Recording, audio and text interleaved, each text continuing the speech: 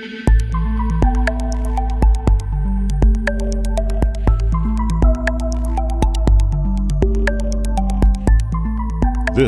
is the Onco'Zine Brief with Peter Hofland and Sonia Portillo.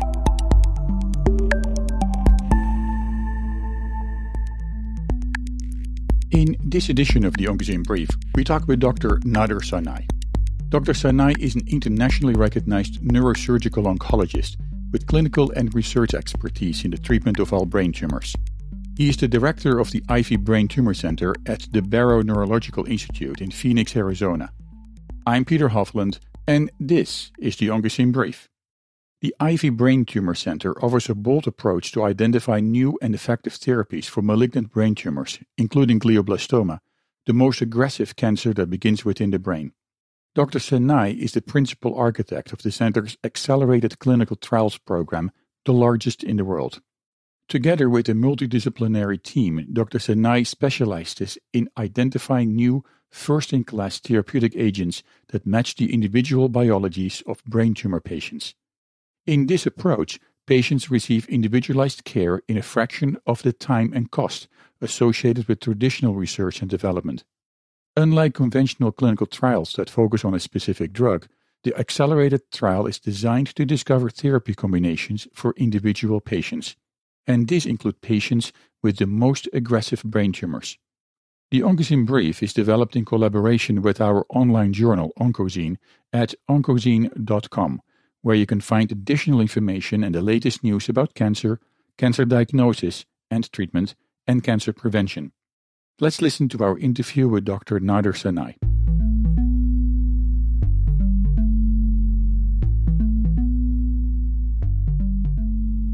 Here with me in his office is Dr. Nader Sanai. We're going to talk a little bit about the Ivy Brain Research Center and about what he is doing here. I'll talk a little bit about glioblastoma, one of the diseases that he is involved with in treating, and a lot of different things associated with his organization. Dr. Nader, welcome to the Onco'Zine Brief. Thanks very much. Appreciate the opportunity. So let's start a little bit with your background. You are an international recognized neurosurgical oncologist, but how did you get here? Well, so as you said, I'm a neurosurgeon. I've been in practice for almost 10 years now. The road began many years ago when my mother's sister passed away from a glioblastoma, which is one of the brain cancers that we'll talk about. And at that time, I was much younger, and I saw the devastation that disease wreaks onto a family, the incredible despair and uncertainty. But I also saw at that time the stabilizing force that a neurosurgeon could provide in those chasms. And it was in observing our family's response to her neurosurgeon, a man named Dr. Eugene Stern, who was the chair of neurosurgery at UCLA at the time, that I realized that even in these desperate moments, there can be individuals that really bring a degree of stability. I think that planted a seed in my mind later on when I found myself in college in San Diego at UC San Diego. I sought out a neurosurgeon there, the chair of that program named Lawrence Marshall. Dr. Marshall was one of my early mentors as well, and really helped guide me towards medical school. And within medical school at UCSF in San Francisco, I encountered one of the finest neurosurgical programs in the world, and their chairman, Dr. Mitchell Berger. And it was really my mentorship relationship with Dr. Berger that introduced me to neurosurgical oncology, him being one of the preeminent neurosurgical oncologists in the world. And ultimately, after completing that training program, I moved on to Phoenix, Arizona at the Barrow Neurological Institute. And that was a very deliberate choice, one that was driven by, obviously, discussions with my mentors, but more importantly, the desire to help be part of building a world-class brain tumor program from the ground up, and understanding that a world-class brain tumor program is a combination of clinical and scientific resources. Science, as I was advised by some of my mentors, is really something that can be built in any location with the right direction, resources, and vision. But clinical material, and specifically the patient population, is really a function of demographics. It's not something that's very mutable. And at any given center, the population center is what it is. So growing that population is no easy feat, and most centers, not really something that's practical. So coming to a region like Phoenix, where there's such a massive patient population, and a center like the Barrow, which is the highest volume operative brain tumor center in the world, one of the highest volume neurosurgical centers in the world. And patients come from, not only from the Phoenix and Arizona area, they come from California, they come from other areas as well? Correct. Obviously, the states around Arizona rely upon us heavily, but even beyond that, we have a national and international draw. This center has been here for 50 years. It's really regarded within the field as one of the pinnacles of technical excellence within neurosurgery. And so as a consequence, patients come here for complex operations. Right. Now, you mentioned the Ivy Brain Tumor Center. You also mentioned Barrow's Neurological Institute. Mm-hmm. And this is all part, again, with Dignity Health. Mm-hmm. Can you explain a little bit about the differences between the different organizations? Because I understand there is some difference. Yes. So the hospital complex that we are centrally part of is St. Joseph's Hospital and Medical Center. That's one of the many hospitals within the national network of Dignity Health hospital systems. The Barrow Neurological Institute is a specialized neurological institute derived from a partnership with Dignity Health and St. Joseph's Hospital, and really built to form a constellation of neurospecific clinical specialties with accompanying research efforts as well. The Ivy Brain Tumor Center is the newest addition to this triumvirate and is really autonomous effort to generate an early phase clinical trialing program for brain tumor patients specifically. So while we rely heavily on partnership with Dignity Health, partnership with the Barrow Neurological Institute, we also have a degree of independence from them that allows us to focus on an operational tempo that would be difficult to accomplish otherwise. So basically the organizations are really working in tandem with one another. They kind of operate together? That's right. They're basically a series of, it's almost like a Venn diagram of 3 overlapping concentric circles. Right. How does that benefit patients? From a patient standpoint, especially if you're grappling with brain cancer, as my loved ones have and others have as well, what you really want is a combination of excellent clinical care, but in addition to that, you really want cutting-edge research and particularly translational research. Mm-hmm. You want to be at a program and center that not only has experience with the disease, but also sees where the forefront of its development is and gets you those drugs. So when you talk about translational research, tell me a little bit about that. Sure. So when we talk about research in general, we think of it as, for example, basic science research, which would be purely laboratory-based research, asking fundamental questions of basic biology. Or we can think of it on the other end of the spectrum as clinical research, where we already have a clinical concept in mind and we're trying to test clinical theories in patients. Translational research is really the intersection of these two, where you're performing laboratory-based research, but with a near-term goal to get it into the patient realm and to impact patients directly. And that's what we call in the field translation. Right. And that is what happens here. That's exclusively what happens here. All of the research we perform at the Ivy Center is focused entirely on getting new therapies to patients. We think that the efforts at understanding the basic biology of brain tumors, for example, is critical and is something that is performed excellently at many centers around the world. But what we feel we can contribute to the field and to the patient community is the ability to take those basic translations and really move them into the clinical court of patients in the form of therapies and trials. Now, you also were talking about in our conversation that we had before the program started. We were talking a little bit about the different modalities in treating, for example, a disease like glioblastoma, which is a brain cancer. You said there is surgery, there is drug therapy, there's radiation therapy. Mm-hmm. One of the things that stood out for me was the fact that all the other modalities, including surgery, they're really on a high level. Mm-hmm. They are basically performed and it is very hard to improve on those operations or those ways of treating people. One thing is lacking, and that is drug therapy. Mm-hmm. Tell me a little bit about that. Yeah, I agree with you completely. A patient that encounters a brain tumor in themselves or a loved one is really faced with these 3 levels of intervention. They're oftentimes going to go through a brain tumor operation first, oftentimes with a surgeon like myself.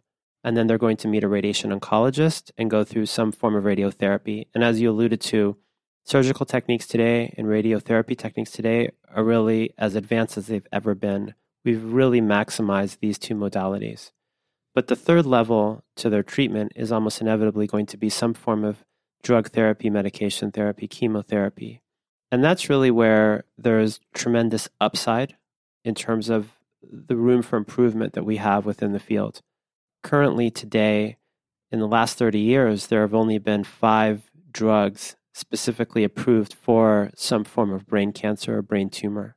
That's a very, very low number compared to other cancer types, like, for example, lung cancer or breast cancer, where there have been upwards of 50 drugs developed and approved by the FDA in the last 30 years for those indications. So we know there's a lot of work here to be done, and this is what the Ivy Center is about, accelerating that work and getting new drugs into patients. Let's take a break. After the break, we're back with Dr. Nader Sanai.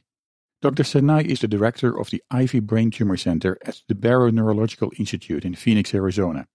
He is also the principal architect of the center's Accelerated Clinical Trials program, the largest in the world.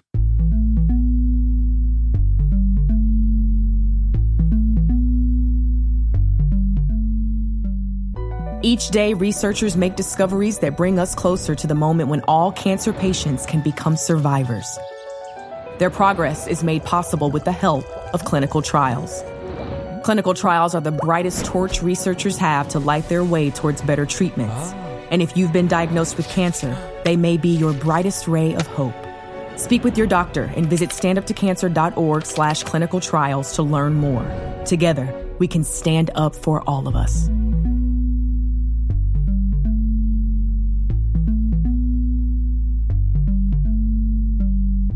This is the Onco'Zine Brief with Peter Hofland and Sonia Portillo.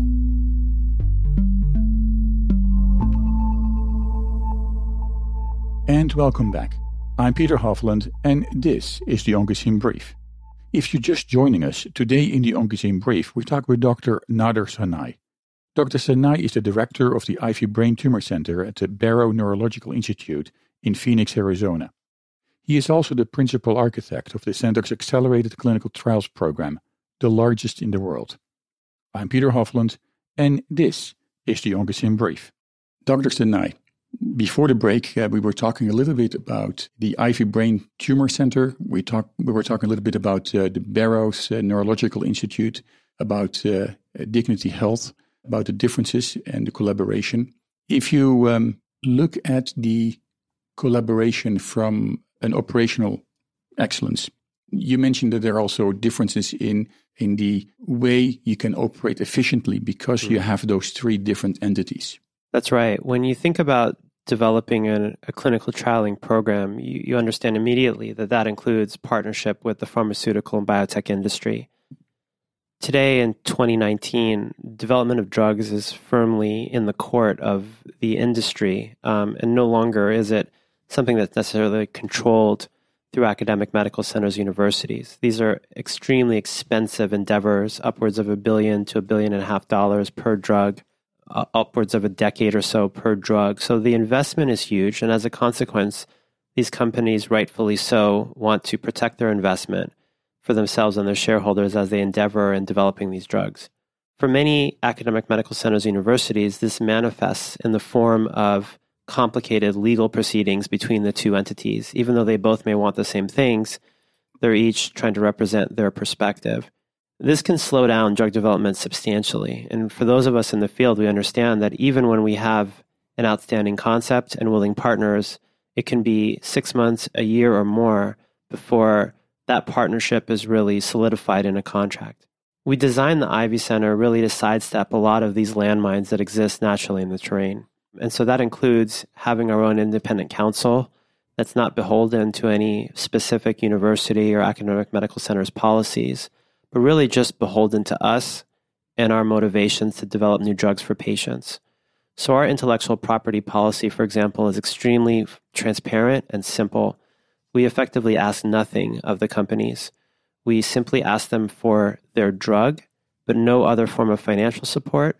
And we allow them to keep all of the intellectual property from the work as long as we have the ability to publish the data freely. And those really are the terms of our relationships. So in building the Ivy Center, we designed a system that enables us to do this. And this is, I think, what sets it apart for many other translational and cancer science research programs in the U.S. Now, you mentioned about compensation, for example. You don't take anything from the drug developers or the drug companies. That is a distinction with other organizations. That's right. It's a distinction that we're blessed to have. And the funding for the Ivy Center is a combination of funding from the Ben and Catherine Ivy Foundation, which is the largest non-governmental funder of brain tumor research in the world, and the Barrow Neurological Foundation, which is the nonprofit arm of the Barrow Neurological Institute, where we are. This funding amounts to $50 million, and that really enables us to free ourselves from dependence on the industry for that funding. Funding from the industry doesn't always imply that one is beholden to the industry, but at the same time, whenever an outside entity is supporting research, it comes with strings attached, even if it's just in the form of the logistics of arriving at that funding. This funding enables us to move with, again, a tempo that you wouldn't be able to accomplish otherwise. And of course, it simplifies all the discussions, because if we go to a prospective pharmaceutical partner and we propose to them a specific development course for their molecule, and we relay to them that not only will we be not asking for any intellectual property, but at the same time, we'll be paying for the study itself and performing it at an extremely high volume clinical center where the study can get done in months, not years, we really leave very few reasons for them not to partner with us. And that's what we want for this patient population. Yeah, and when you look at, for example, trials, right? Mm-hmm. I mean, it takes some time to actually get a contract between an organization off the ground to make that happen, to make that relationship, solidify the relationship in that respect. But the trials in itself are also long. Correct. I mean, you look at translational research that may take years. That's right. Give me an indication, please. Well, our approach to trialing is slightly different. We adapt a system called phase 0 clinical trialing. Conventional clinical trialing is really predicated on the concept of taking a drug on faith. A patient has a disease, they've run out of standards of care, a new drug is identified, the patient then receives that drug, and then the patient is followed for weeks or months, in a brain tumor patient's case, gets repeat MRI scans, and then we make an assessment based on the MRI scans or how long the patient lived as to whether the drug helped or didn't help. But that assessment is very much indirect. It doesn't tell us specifically what the drug did for the patient, if anything at all. With phase 0 clinical trials, what you're trying to understand is whether the drug is actually having activity in an individual patient, and you're trying to understand that question quickly, so that if a drug is promising, we know that within months, and if a drug is not promising, we also know that within months. So we like to fail fast, but succeed quickly as well. So that means that indeed you speed up the drug development process. We think so, because what it does, and this is what I relay to our partners in industry, is that it helps us go through their drug portfolio or pipeline and identify which drugs should be accelerated for development and have real promise, and which drugs do not. How does that work with, for example, combination therapies, where you look at one drug versus another drug, or a standard of care versus a trial drug? Well, combination therapies are really the heart of what we're going for here. In this disease, with respect to brain cancer in particular, we've had very little success with monotherapies. So getting a drug cocktail is essential. But arriving at cocktails is a complicated matter, especially if you have drugs from different companies that you're trying to combine.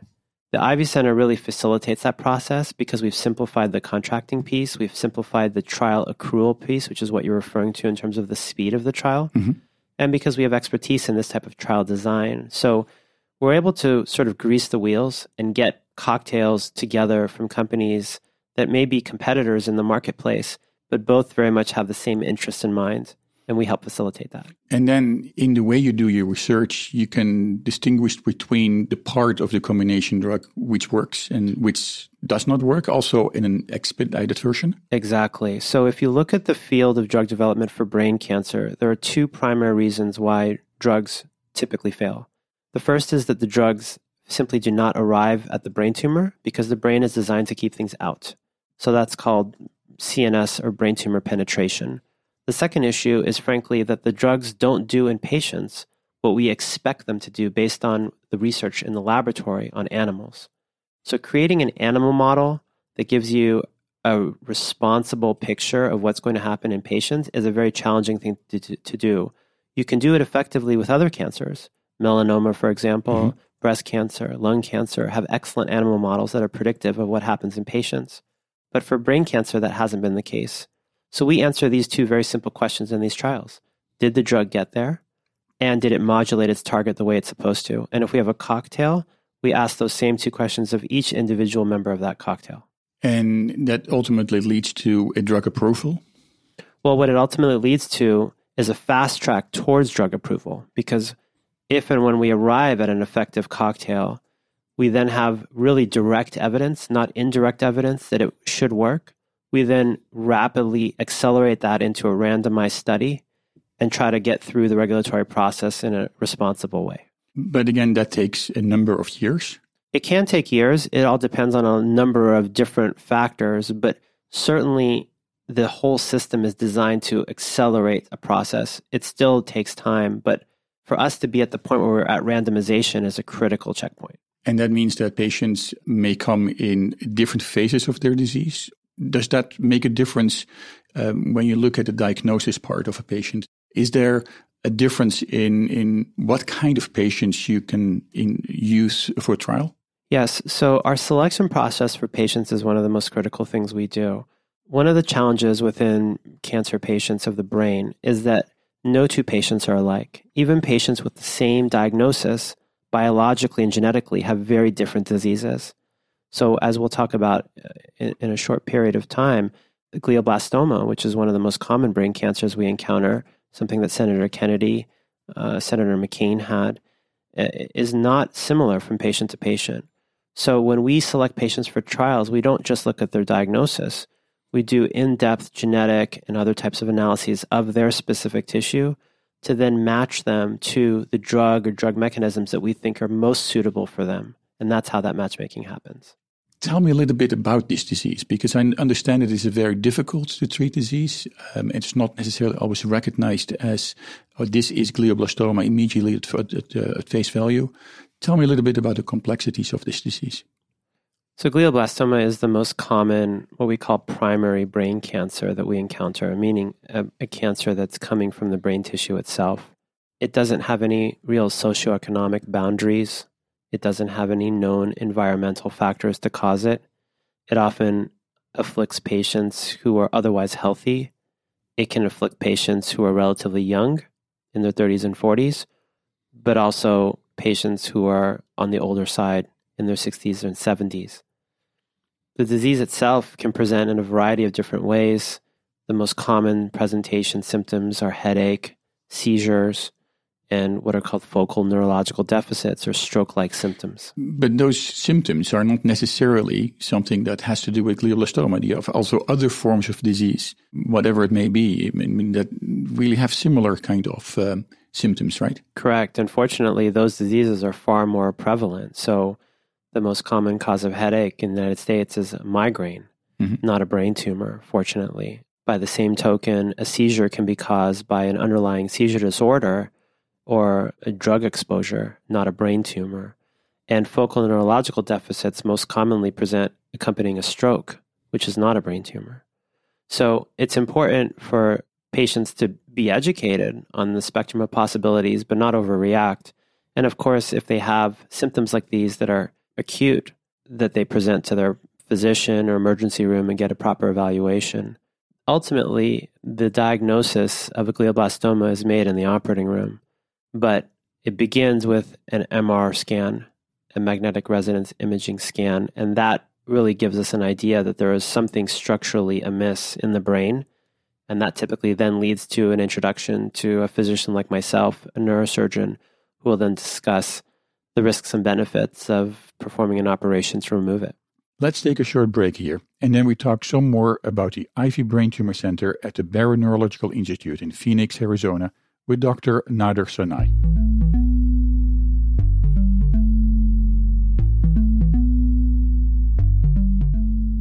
Some of the best sounds you'll ever hear are generic, safe, effective, even money-saving, just like FDA-approved generic drugs. Even if they don't come in the exact same color or shape as their brand name equivalents, they have the same key ingredients and go through a rigorous review process. Talk to your doctor or pharmacist today and visit fda.gov/generic drugs. Generics are safe, effective, and can save you money. You'll like the sound of that.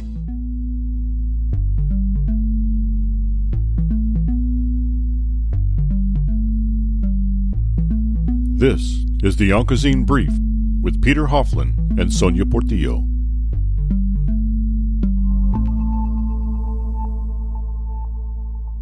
Welcome back. I'm Peter Hofland, and this is the Onco'Zine Brief. If you're just joining us, today in the Onco'Zine Brief, we talk with Dr. Nader Sanai. Dr. Sanai is the director of the Ivy Brain Tumor Center at the Barrow Neurological Institute in Phoenix, Arizona.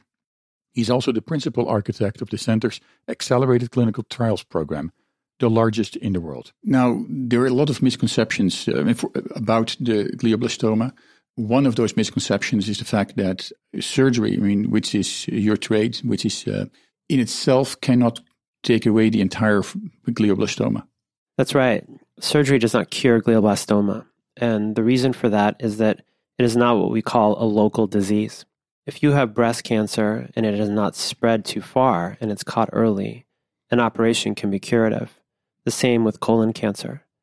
However, with glioblastoma, there are always little cells that you cannot see on the MRI. And so even an MRI scan after an operation that looks clean does not mean that you're not at risk for recurrence. And in fact, it's in most cases inevitable that there will be a recurrence. And this is why we have these other therapeutic modalities to treat those little cells that we can't see with our eye or on the MR scan and we can't remove with surgery. And those modalities are radiation, which targets an area of the brain beyond where we operate, and a chemotherapy, which typically bathes the entire brain in a medication that hopefully will fight those cells. Now, when you look again at drug development in this case, many of the advanced drugs that are out there right now or are being tried in clinical trials, they require a lot of different testing, a lot of not only the diagnostic process. Some of the things they may also need is companion diagnostics. And that's actually part of the diagnostic part, which will tell the doctor if that particular drug may actually work on a particular form of cancer or not. How is that in the treatment of glioblastoma? It's a great question. We haven't really seen the penetration of companion diagnostics in glioblastoma as we've seen in other cancers. So one example of what you're referring to is melanoma, where, for example, if you have a BRAF mutation, that will imply that your tumor is particularly sensitive to certain immunotherapies. And the field has really been changed fundamentally by that pairing and introduction. For brain cancer, unfortunately, we haven't found too many mutations or genetic abnormalities that really predict a good response to a chemotherapy. We do have one, which is called MGMT methylation. And if you have that biomarker, you're more likely to be sensitive to the chemotherapy temozolomide and to radiation. But the implication is slightly different because in these other cancer types, the treating physicians have a choice of multiple FDA-approved medications to try. And the question really is, how do you match the right medication to the right patient? So that's really the paradigm of personalized medicine. For brain cancer and neuro-oncology, we don't really have a true actuation of that paradigm because we don't have the many choices of medications at hand. In fact, for glioblastoma, there's only one medication that's really considered to be a first-line medication, that's temozolomide. And beyond that, you've already exited the standard of care. So the field is working hard to identify these pairings, but from our perspective, what you need to succeed at that is an array of drugs that could and will work in some cases, and that's what we're searching hard to find. Now, that is talking about the standard of care and move on to clinical trials. If you look at the media around us, very often on television, the newspapers, magazines, there is a lot to do about immuno-oncology. We just had, when this program is being broadcast, a very interesting meeting, the AACR, the American Association of Clinical Research. There's a lot of new developments, many new developments in immuno-oncology. How is that going to help? Now, first of all, what is immuno-oncology where you are? And how is that going to help the treatment of patients with glioblastoma? So immuno-oncology refers to strategies designed to co-opt the patient's immune system to help fight against the cancer. In some cases, accelerating the immune system. In some cases, removing the brakes from the immune system. And so you hear a lot today for other cancers in regards to not only what are called cancer vaccines, which prime your immune system against your cancer, but also checkpoint inhibitors, which accelerate the immune system against your cancer. That's had tremendous positive influence in other cancer types. Some subtypes of lung cancer and skin cancer come to mind for that. It's really been paradigm shifting. Within brain cancer, however, we just haven't seen that level of impact yet. It's still early in the genesis of these concepts, and so there are many groups, including ours, working on these challenges. But one of the fundamental components to the challenge is the fact that the brain itself is a relatively immune-privileged site where the immune system doesn't have as much operational leeway as it does outside of the brain. And the brain cancer itself, like glioblastoma, is inherently an immunosuppressive entity. And so these tumors are called immunologically cold tumors, as compared to immunologically hot tumors, like some of the ones I mentioned, where they can really rev up an immune system on their own. So for all these reasons, we think immunotherapies haven't really borne out the fruit for brain cancer as we would have liked to see at this point, but it's still early days. It does mean, however, that we have to be casting a wide net in terms of the possibility of different therapies for these types of patients. That complexity is something that you're dealing with here on a day-to-day basis.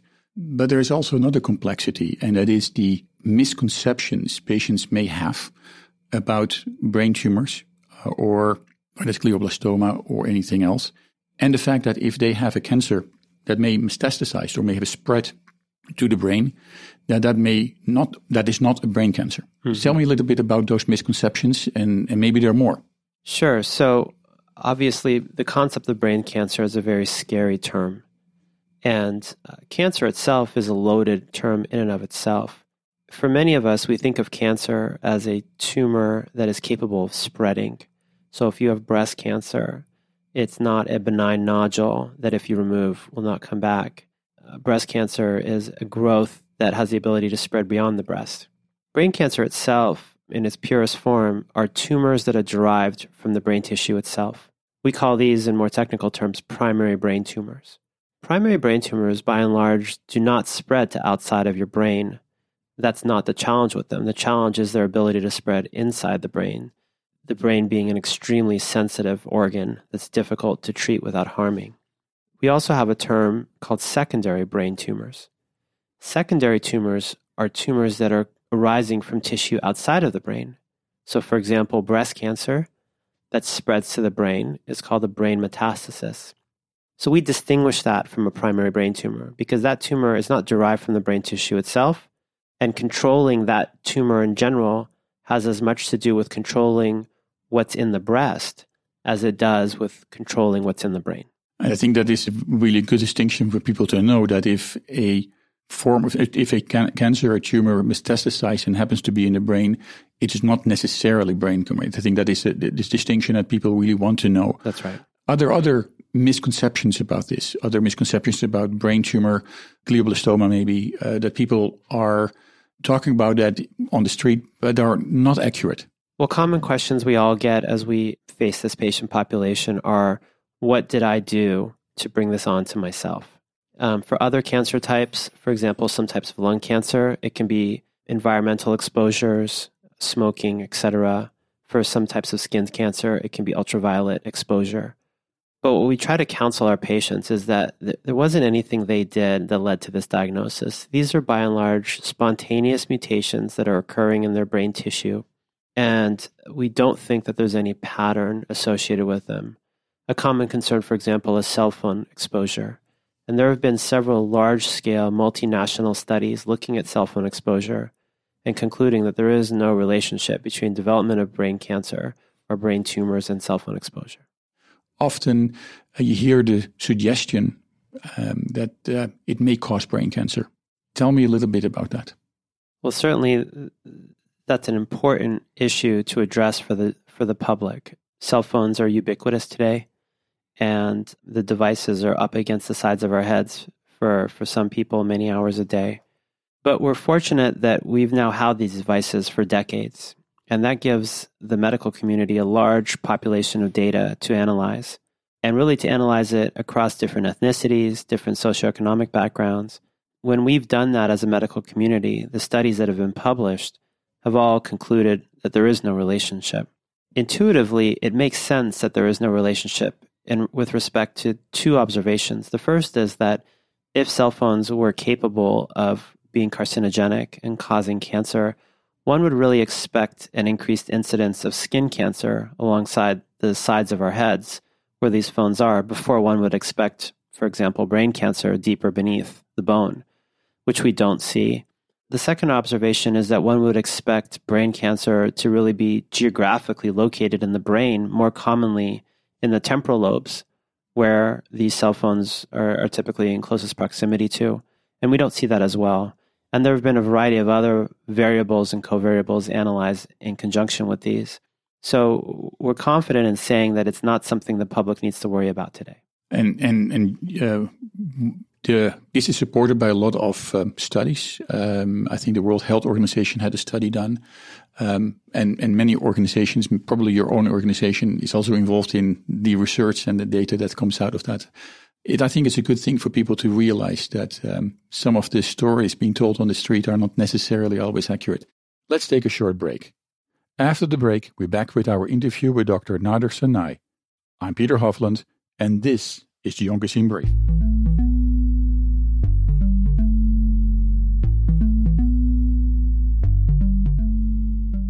Each day, researchers make discoveries that bring us closer to the moment when all cancer patients can become survivors. Their progress is made possible with the help of clinical trials. Clinical trials are the brightest torch researchers have to light their way towards better treatments. And if you've been diagnosed with cancer, they may be your brightest ray of hope. Speak with your doctor and visit standuptocancer.org/clinical trials to learn more. Together, we can stand up for all of us.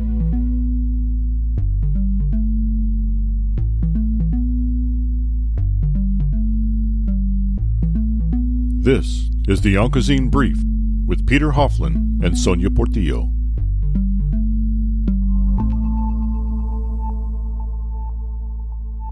Welcome back. I'm Peter Hofland, and this is the Onco'Zine Brief. If you're just joining us, today in the Onco'Zine Brief, we talk with Dr. Nader Sanai. Dr. Sanai is the director of the Ivy Brain Tumor Center at the Barrow Neurological Institute in Phoenix, Arizona. He is also the principal architect of the center's Accelerated Clinical Trials program, the largest in the world. Now we're going to talk a little bit about the future. And here at the Ivy Center's Cancer Center, there is a lot of activity, a lot of interesting plans, a lot of interesting developments that are going on. Tell me a little bit about that. Well, the Ivy Center formally opened in spring of 2018. This is truly a multidisciplinary, multi-platform effort. I mentioned our purpose is really to develop early phase clinical trials for brain cancer patients. And the way we do that is through a phase 0 trials program. These programs are designed to answer two important questions for individual patients. And these patients are matched to specific drug cocktails. And then we ask whether the drugs have penetrated their tumor and modulated their target. In order to be able to do this in a high throughput way, we've designed the Ivy Center both from an architectural organizational standpoint, but also from a scientific standpoint to really focus in lockstep with our objectives. As we walked around the center earlier, you could see sort of the beehive of activity within the clinical floors, our dedicated neurosurgical operating rooms, and also the laboratories and translational research spaces. We're in the process of, from ground up, remodeling our laboratory footprint so that it truly becomes this hybrid space where the basic scientists that are working on the real, what we call pharmacokinetics and pharmacodynamics of these drugs are working alongside the clinical trialists and clinical research infrastructure that's really providing the framework within which we enroll these patients. We anticipate opening at least 10 new clinical trials within this calendar year alone. So our timetable is very ambitious, and our partnerships with the industry is very diverse. And a lot of things is, you mentioned about a new facility in that respect. It's still built in the old hospital. But there is, again, walking through some of the corridors, it's very exciting to see that there is a lot of activity and it's only going to increase. And pretty soon you're going to have brand new laboratories. How is this going to benefit clinical research in that respect? Because obviously when you develop that, there is a reason why you do that. That's right. So right now we have approximately 50 or so dedicated personnel just to the Ivy Center efforts alone, and we expect that to grow.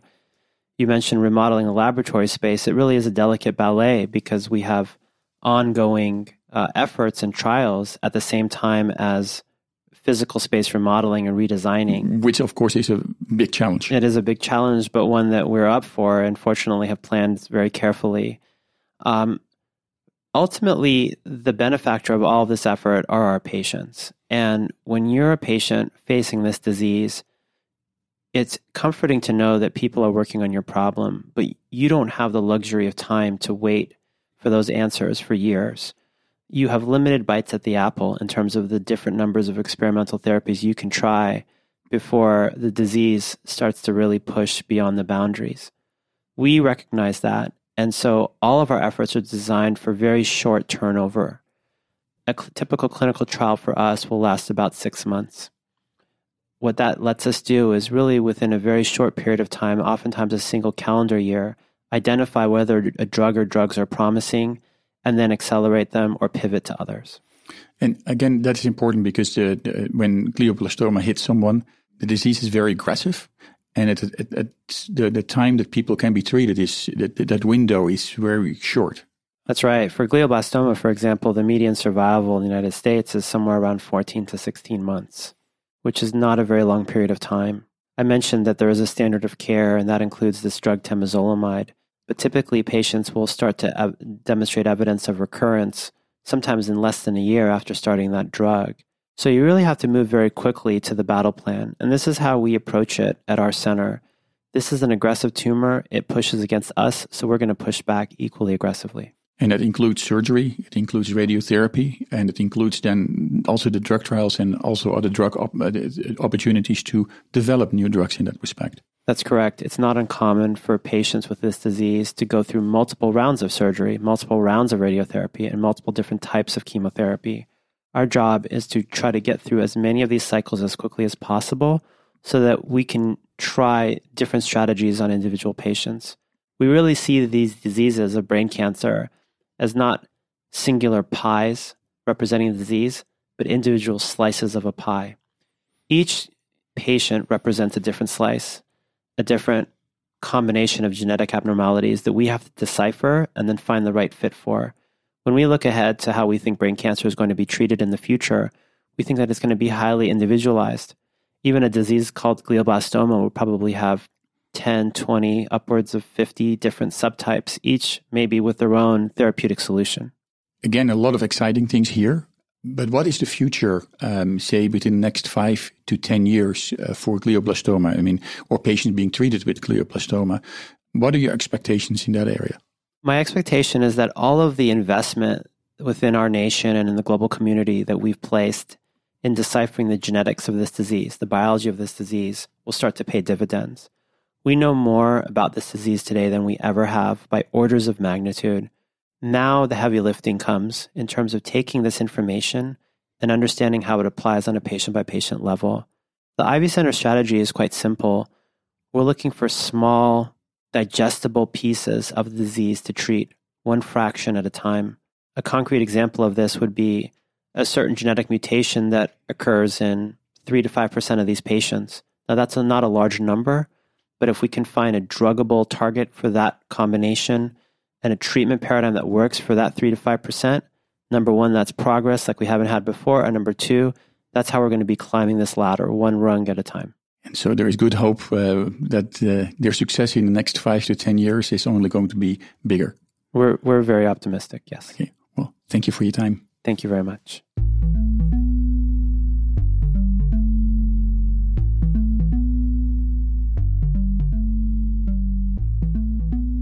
And welcome back.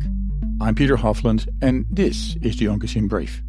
The Ivy Brain Tumor Center Precision Medicine Program is the first of its kind in neuro-oncology. The center was founded by a $50 million grant from the Ben and Catherine Ivy Foundation, the largest non-government organization supporter of brain tumor research in the world. For more information about the Ben and Catherine Ivy Foundation, please visit the foundation's website at ivyfoundation.org. For more information about the Ivy Brain Tumor Center at the Barrow Neurological Institute in Phoenix, Arizona, please visit the center's website at ivybraintumorcenter.org. For us here at the Onco'Zine Brief, we want to thank you, our listeners and underwriters, for your ongoing support. Thanks to your support, our program now has a wider reach with distribution via iHeartRadio, in addition to PRX Public Radio Exchange, and in the United Kingdom and mainland Europe via UK Health Radio. You can also download our program via iTunes.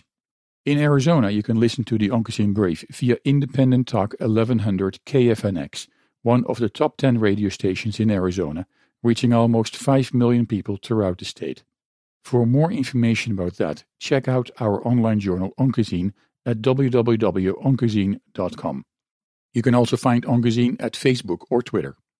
If you like the Onco'Zine Brief and you want to help us make this program possible, visit our online journal Onco'Zine and click on the link The Onco'Zine Brief. Here you can find more information on how you can support this program. And your support of this program is really important. It allows us to bring you interviews with experts involved in the development of novel diagnostics and new treatments. And if you're living in the United States and want to receive our newsletter, text the word cancer, CANCER, to 66866, and we will make sure that you'll receive our newsletter, which includes an overview of the latest news in oncology and hematology. Thank you all, and thank you for listening, and join us again for our next episode. I'm Peter Hofland, and this is the Onco'Zine Brief.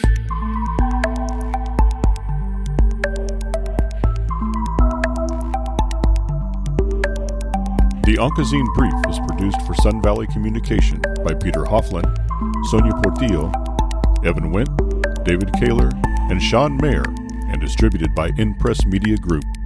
Support for the Onco'Zine Brief comes from listeners of this station and our commercial underwriters and advertisers. For more information about underwriting and sponsoring options, contact Sean Mayer in California at 949-923-1660 or visit our website at onco'zine.com/underwriting. The Onco'Zine Brief contains health and medicine-related information and is provided for educational and entertainment purposes only. The content is not intended as a substitute for professional medical or health advice and does not replace your doctor's advice.